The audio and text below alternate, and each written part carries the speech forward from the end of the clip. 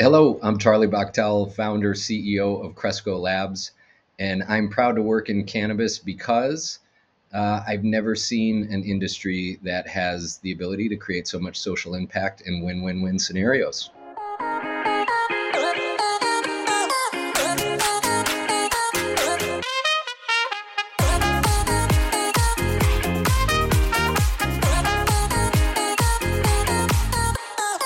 Hey, everybody, and welcome back to another episode of the Proud to Work in Cannabis podcast.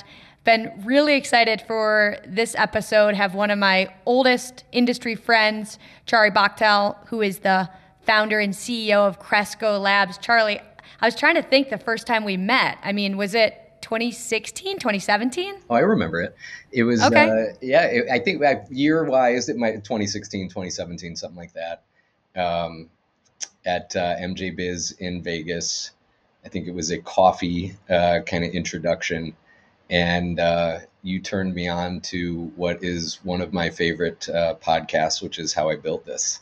And we've stayed in touch ever since. You're totally right. I think we were some of the only people doing coffee meetings at like 7:30 a.m. at MJ Biz, really the people making the most out of the trip. Mm-hmm. And then I also have a really memory of you, me, and Dina like riding in the back of a car out to one of your facilities. And I remember AirPods had just come out. So we like all had our AirPods in and we were doing calls all in the car on like separate calls. I don't know if you remember that.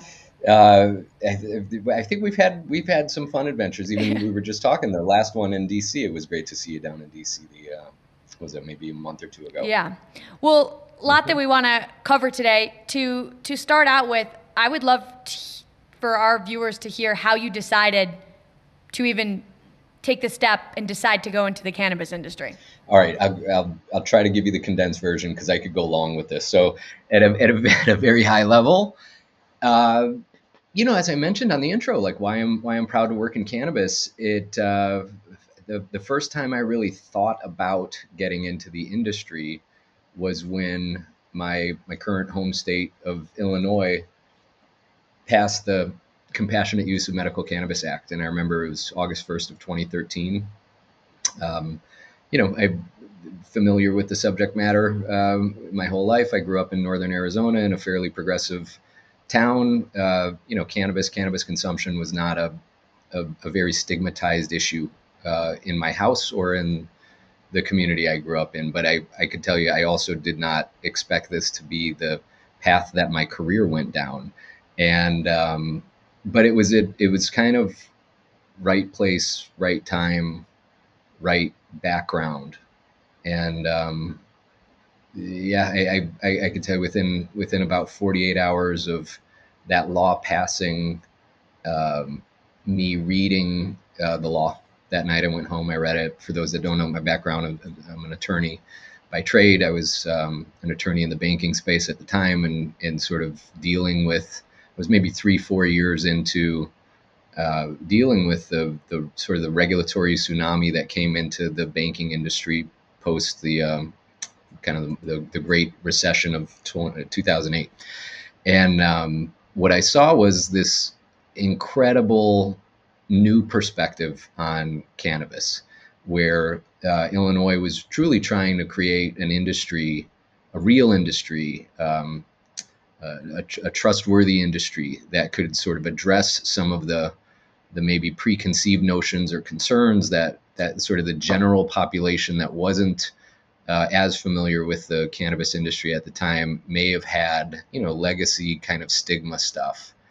And Illinois was trying to develop a structure that could really kind of address it. And it seemed like they were looking for people that had maybe some of the capabilities in the background that someone like me could bring, and cannabis could meet up with somebody who had regulatory compliance business background and create an industry that could change perspectives, truly lead with regulatory compliance and develop something that could show a state, a population, that cannabis can be a normalized industry, a professionalized industry, and an industry of the future. So again, short version, within 48 hours, I knew this was the most interesting thing I would ever see in my life, something that impacts the way that people think about medicine, the way that people think about criminal justice.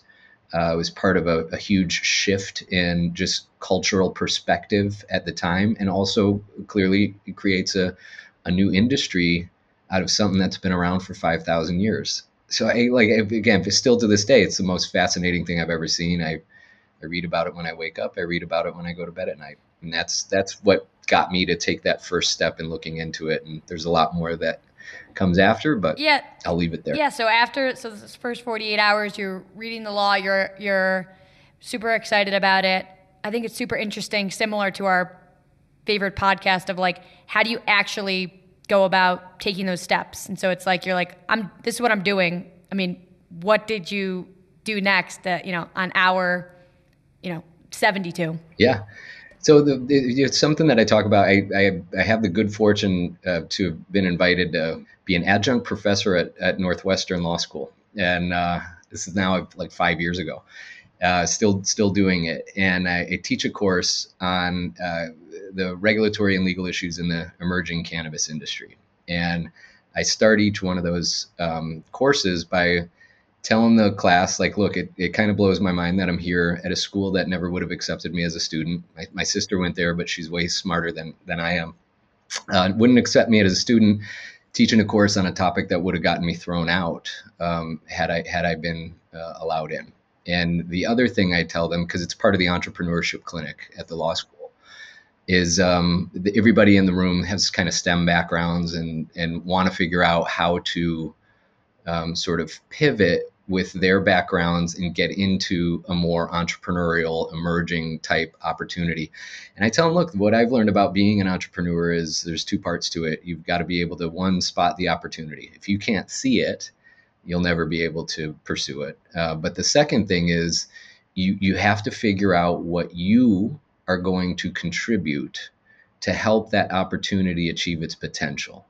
When I've seen those two things come together is where I've seen incredibly successful entrepreneurial endeavors take shape. And I do feel like it was just great fortune for me that I felt like when I saw this cannabis opportunity in an hour 72, I'm looking at it and I'm saying, like, I've just been through 5 years of craziness in this industry that I'm in, where regulation was flying at us from every different possible angle. Every 2 weeks, 3 weeks, we were a state licensed bank, and so not federally chartered. So every state we operated in was different. California was different than Illinois, was different than Florida, and it went from unregulated to heavily regulated overnight.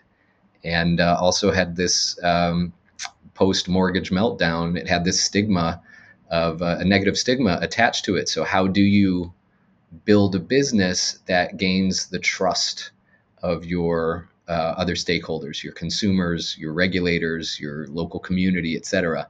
I feel like I had 5 years of training for cannabis before I looked at cannabis as an industry. So again, for me, it kind of stars aligning internally, and then again, stars aligning just objectively. Like, again, that law was passed August 1st of 13. I want to say Sanjay Gupta's first documentary, Weeds, on CNN, aired within like 2 weeks. And then the Cole memo came out again all in August. So in the first 30 days that I'm looking at this opportunity for the first time ever, you have three of the most substantial, important watershed things happen to this subject matter. A state that really kind of wanted to try and figure out a way to normalize and professionalize the medical correspondent on CNN starting a documentary with apologizing that he should have looked harder and read more research that was being done in other countries on an issue and true medical benefits associated with it. And then that Cole memo, the federal government coming out and saying, look, as long as states design programs that address the way that we think about cannabis, we'll let the states run with it. Those are truly watershed moments in the history of cannabis. And I was like front row and eager to learn right then. What were at the time, so 2013, all these things are happening at the same time. And also for people listening that maybe haven't had this, like when entrepreneurs at least in my experience, sounds like yours, have this idea, they like cannot stop obsessing. And then to have so many like crazy things happen in the same month, I'm sure it was just wrapping you up, consuming you. What were your friends and family thinking? Because 2013 is definitely a different moment than 2023. So I'm always curious what people say to their friends and family. Yeah. No, and I always have to remind people too of like, take your 2023 hat off and remember what cannabis, the public perception of cannabis was in 2013 was very different. And let alone at a public level, at a legislator level, at a regulator level, at a law enforcement level. Like it was, so funny enough, like I said, I grew up in a household where there was no negative stigma associated with cannabis. And she's not embarrassed by it, but still to this day, my parents are daily consumers. You know, it was totally fine. The person that initially objected most to this was my mom. Told her about it, that this Illinois passed this law, and I'm been at that point, I think I'd been about 3-4 weeks into the research and the evaluation, and just true, like you said, passionately digging into this. It's fascinating, and told her, my family, about it. She said, "Look, I grew up in a place called Sedona. There's a film festival there every year. She loves attending the film festival, and she said, I just saw a documentary called Code of the West." And she said, "I want you to watch this documentary, because what it sounds like you're telling me you want to do sounds a lot like what this group of people wanted to do also. And if you still want to do it after seeing the documentary, then I'll totally support you." And so I watched Code of the West, and interestingly enough, I think our mutual friend Chris Lindsay is actually in it, and I told him that, and he helps me. He guest lectures in my Northwestern class. Like, Chris is fantastic. I never thought that our paths would cross the way that they have. But watch the documentary, and again, it was an unfortunate story in that documentary that focused on, and honestly, that to my knowledge, like one of, if not the only, state program to kind of go backwards.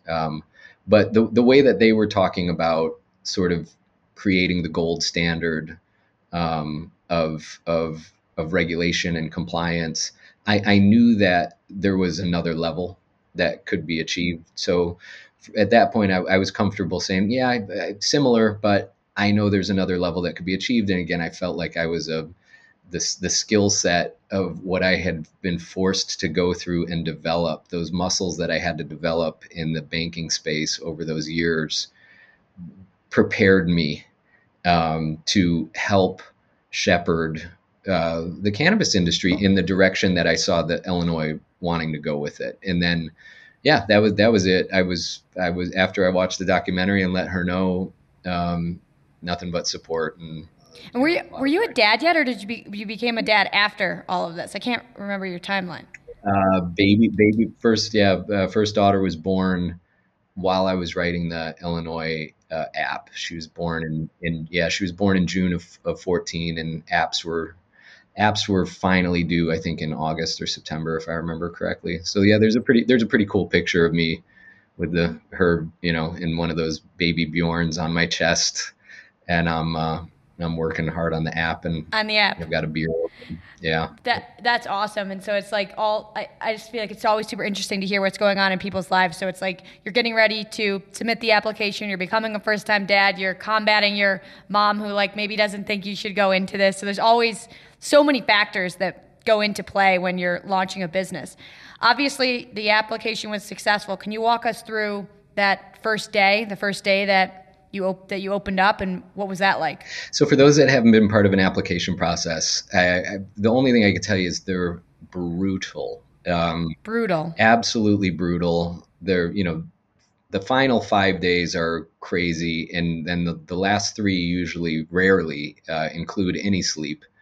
And we were no different. And the funny thing is, afterwards, one of my co-founders, who wasn't there at the end of it, so, well, how do you think it went? I said, unfortunately, I think it was like a B plus.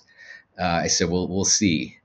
And if I remember correctly, I think there were 172 applications that were submitted in Illinois, and we ended up getting the highest score, second highest score, third highest score on our 3 apps. So Oh my gosh. I would tell you that was probably one of the more validating moments in my career. Was that sort of just showed that we were thinking about this the right way. We kind of understood what they were looking for, and it meshed up with the way that I thought this should be done fairly well. So Maybe you could have gotten into Northwestern after all that. yeah, no. Look, I'm pleased to be an adjunct. So then another another kind of it's crazy right out of the gate, and you gotta tighten up the capital resources, because again we were a little surprised at the success that we had. So there was a little cleanup work to do on making sure that we had everything, the capital that we needed in order to move forward. As everybody probably knows, this is a very capital intensive industry. And again, timing was good for us in 2013, 2014, 2015, when the public perception was starting to change. There was a lot more interested investors at that time than there are today. So we were just, again, stars aligning, kind of fortunate in when and where and how we got into the space. It was about a year worth of building out 3, 40,000 square foot plus cultivation and production facilities. We brought product to market. Originally, we were only on the production side. We were not on retail. So I think we sold our first product into the market in the very beginning of 2016, probably January of 16. The market had just launched. It was look. I have the pictures from the first batches that were being sent out, and it's hilarious to see, that it's being done by like 8 people, and everything is in 3 totes, and it's very different than what it is now, but super proud.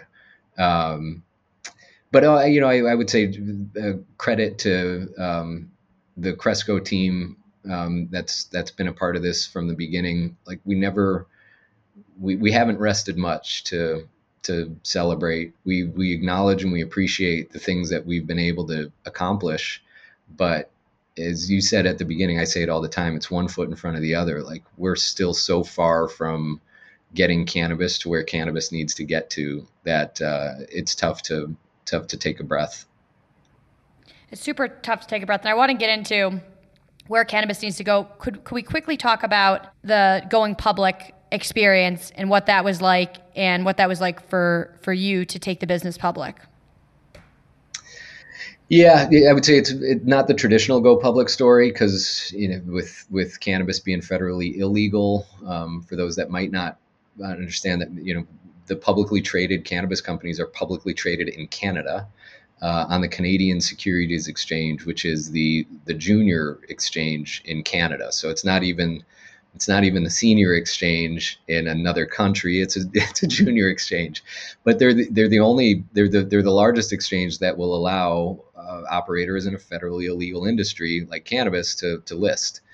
I'm sure we'll get to it, but we're putting in a lot of work to change that and make it so these great U.S. companies, the big ones, the mediums, the smalls, and those that aren't in it yet, have access to all of the financial services and funding sources that any state legal business should have.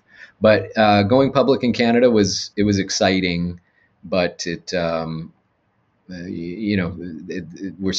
we're subject to the whims of a market up there. Not to get too nuanced or into the weeds on it, but it's not like going public in the U.S. It was a matter of necessity. It was, where can you get access to the capital that you need to build out that next building or that next store or go into that next state at a cost that is lower than the way that we had raised money up to that point, which is tons and tons of meetings with private capital sources. So again, exciting, great, but not where we need to get cannabis to. I think we'll have a different experience the day when we're able to go live on a senior U.S. exchange.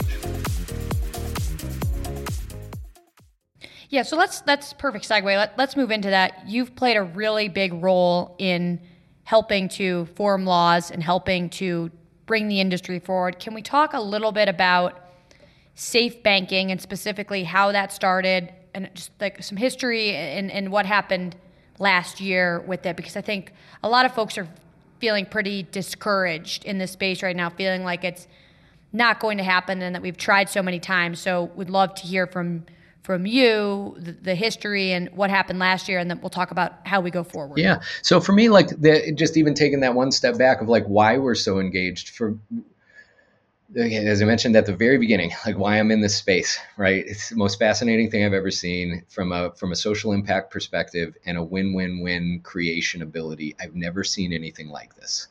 And so it's always been fundamental at Cresco. We are a stakeholder focused organization. There are a lot of stakeholders in what happens with cannabis, from, again, the communities that you're in, the lot line neighbor who's across the fence from you, to the local chief of police, to the school board president, to, again, regulators, legislators, and different community groups. So there's a lot of stakeholders that are involved here. And when your industry is illegal, from our perspective, you better be stakeholder focused. You better understand what those needs of the groups and the perspectives around you have, and you better try and address them. And so for us, it's always been the focus has been making sure that cannabis continues to develop in a responsible and respectable way. What we say here is responsible equals respectable equals robust. Like for the industry to be what everybody wants this cannabis industry to be, it starts with being responsible and respectable. And so that's a message that we focus on a lot. We engage in that government affairs world, because again, when your industry is illegal, if you want to operate, let alone expand, you've got to change laws to do it. You better engage. Engagement is a core value of our company. So anyway, that's a little background there, but it's why it is fundamental to who we are, is to make sure cannabis keeps progressing for the benefit of cannabis. Then we can all have fun competing against each other, but we've got to make sure cannabis is successful first. That takes us to DC. Last year, I think, if I could summarize 2022's legislative initiatives in DC very quickly, I would say I think there was when you're champions, you're quote unquote champions of your issue at a legislative level, really have a knowledge base that's still would be considered fairly superficial. And again, not necessarily their fault.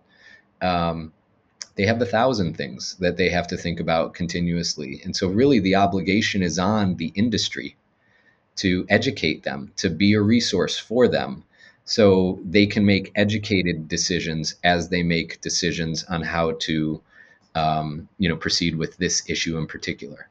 And I think there was maybe a bit of a late start on pursuing a viable path last year. CAOA was discussed earlier in the year, the Schumer Booker Wyden bill, and really, it's great that our subject matter has a champion like the Senate Majority Leader. I think a lot of industries would love to have the Senate Majority Leader be the leader on their issue, but that also comes with then sort of the obligations and nuances that come with that person being your leader, and they wanted to put forth a more comprehensive legalization bill, which again, I don't know that you'll have too many people in this industry object to.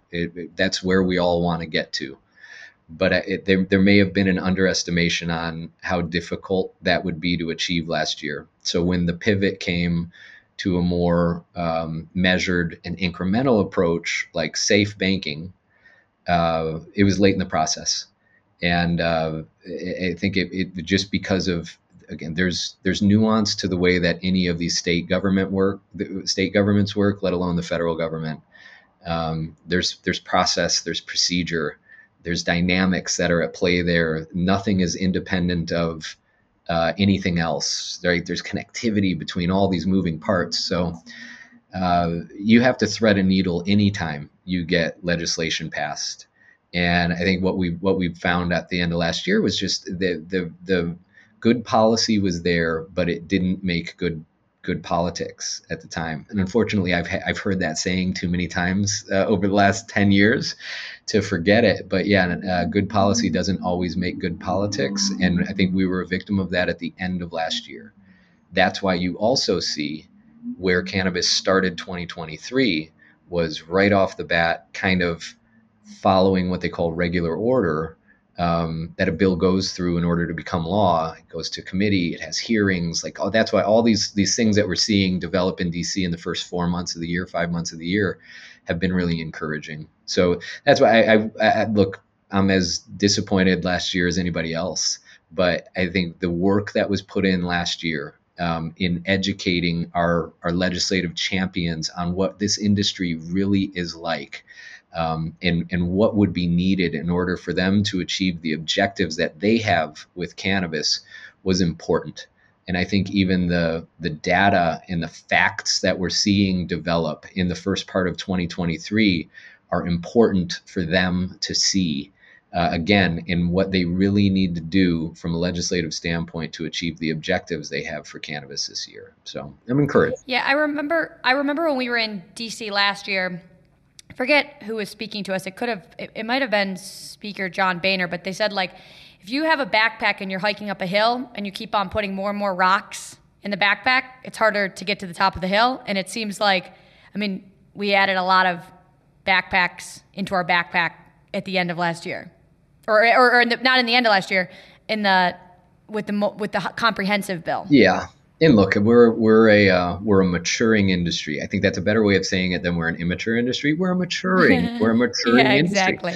And I think that we still have a ways to go on that. Like we need a cohesive voice in DC, and that's still one of my concerns. And one of the things that we're working on is there's also kind of a narrative that's developed in DC that there's disagreement and there's fragmentation within the industry. And we really need to have a cohesive voice down there in order to make this, just like it is with any other sort of big project you're trying to accomplish. You're trying to take away as many of the opportunities to say no to it as possible.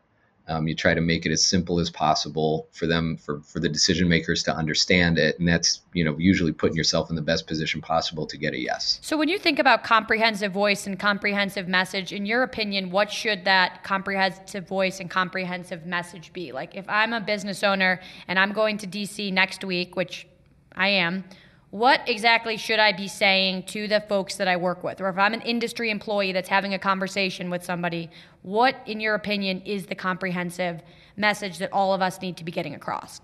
Yeah, the kind of cohesive message is really, it is one of we have the opportunity to pass incremental change. I think there is bipartisan support for incremental change here.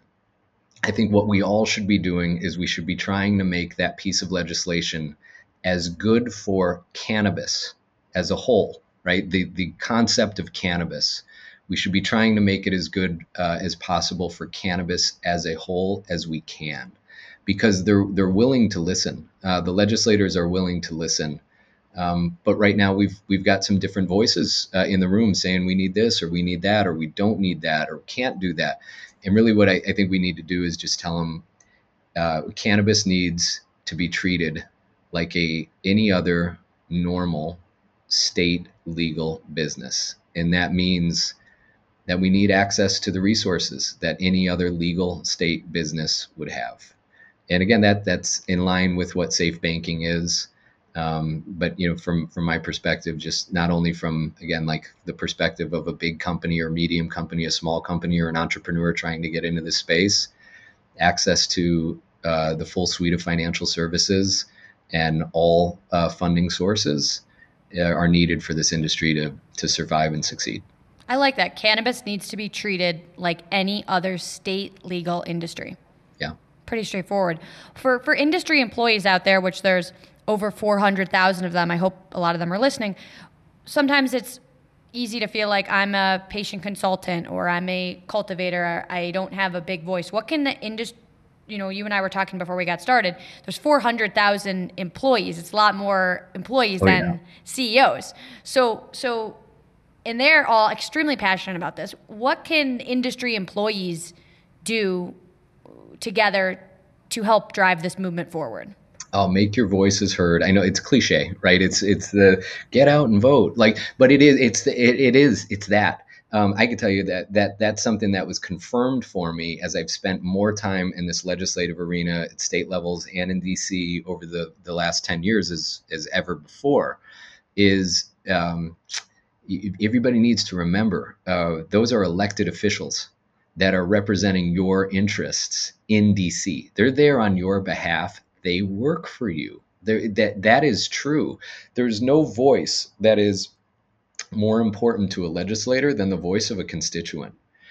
So if you think about the two senators from each state that are in DC on your behalf, they want to know the people that elected them. They want to know what they want to see them advocate for in DC. And same with members of the House. And a lot of the members of the House are even closer to the communities that vote for them because they're up for reelection every 2 years.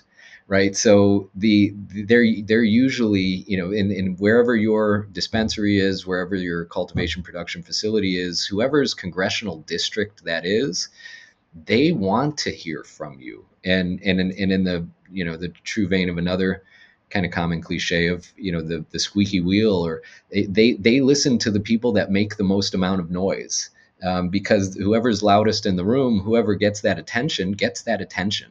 And so that would be the ask. And I think, look, that falls on the CEOs and the other sort of management at companies, is to educate and activate. Those are kind of the two things we talk about all the time when it comes to these things: educating and activating, whether it's a legislator, but also whether it's our own teams in our own companies.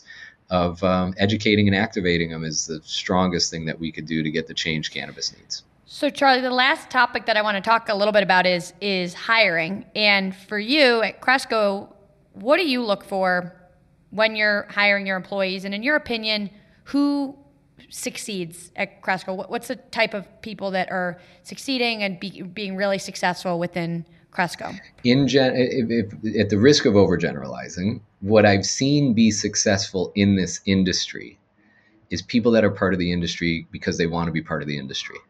And where I've seen challenges are when people become a part of this industry because they think of the opportunity that the industry kind of creates for them.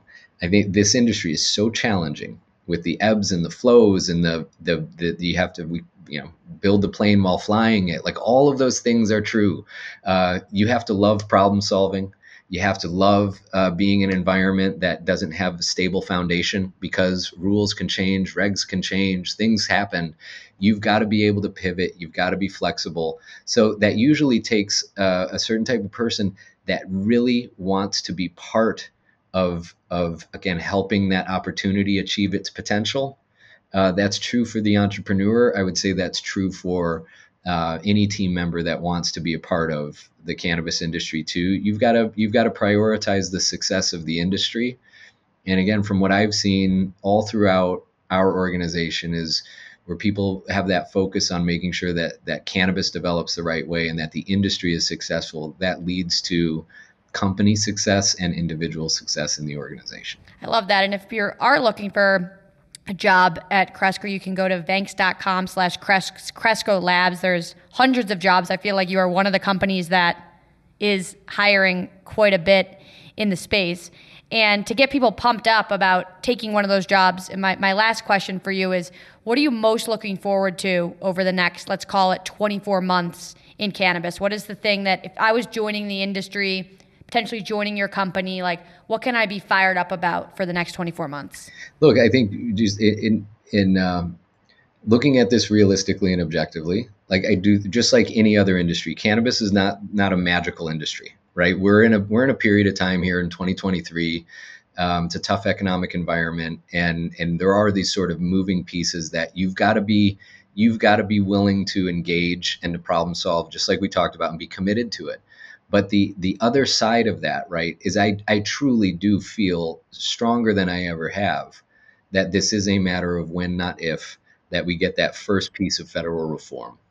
And I think, again, if this aligns with what the individual is interested in, I don't think there's anything cooler. I don't think that there's anything more impressive to myself than having an impact on the development of what is going to be one of the largest consumer products categories in the United States at some point in the near future. Nothing would fire me up more than where cannabis is heading, and I do think we're there within the next 24-ish months. Well, good. I know you said you guys don't really take a moment to celebrate, but I'm hoping that when the first piece of federal cannabis legislation comes through, we can find, a day to celebrate a little bit. I think it's we'll be able to do one cartwheel, and then it's back, back to work on getting that next piece of positive change. Exactly. Well, I'm excited for the one cartwheel. So, Charlie, thank you very much for coming on. It's always great to see you, and appreciate your time. Great to see you, Carson. Thank you very much.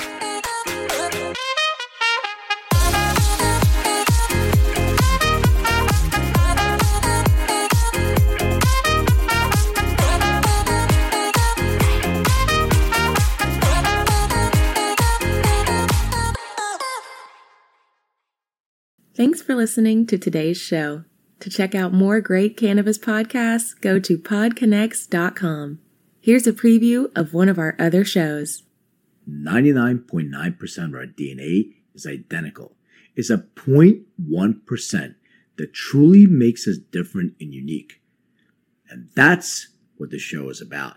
Find out that 0.1% about your favorite guests. Find out what music they like, their first cannabis experience, and even what their room looked like growing up. But more importantly, or as important, their journey. Learn what makes them unique on Everything is Personal.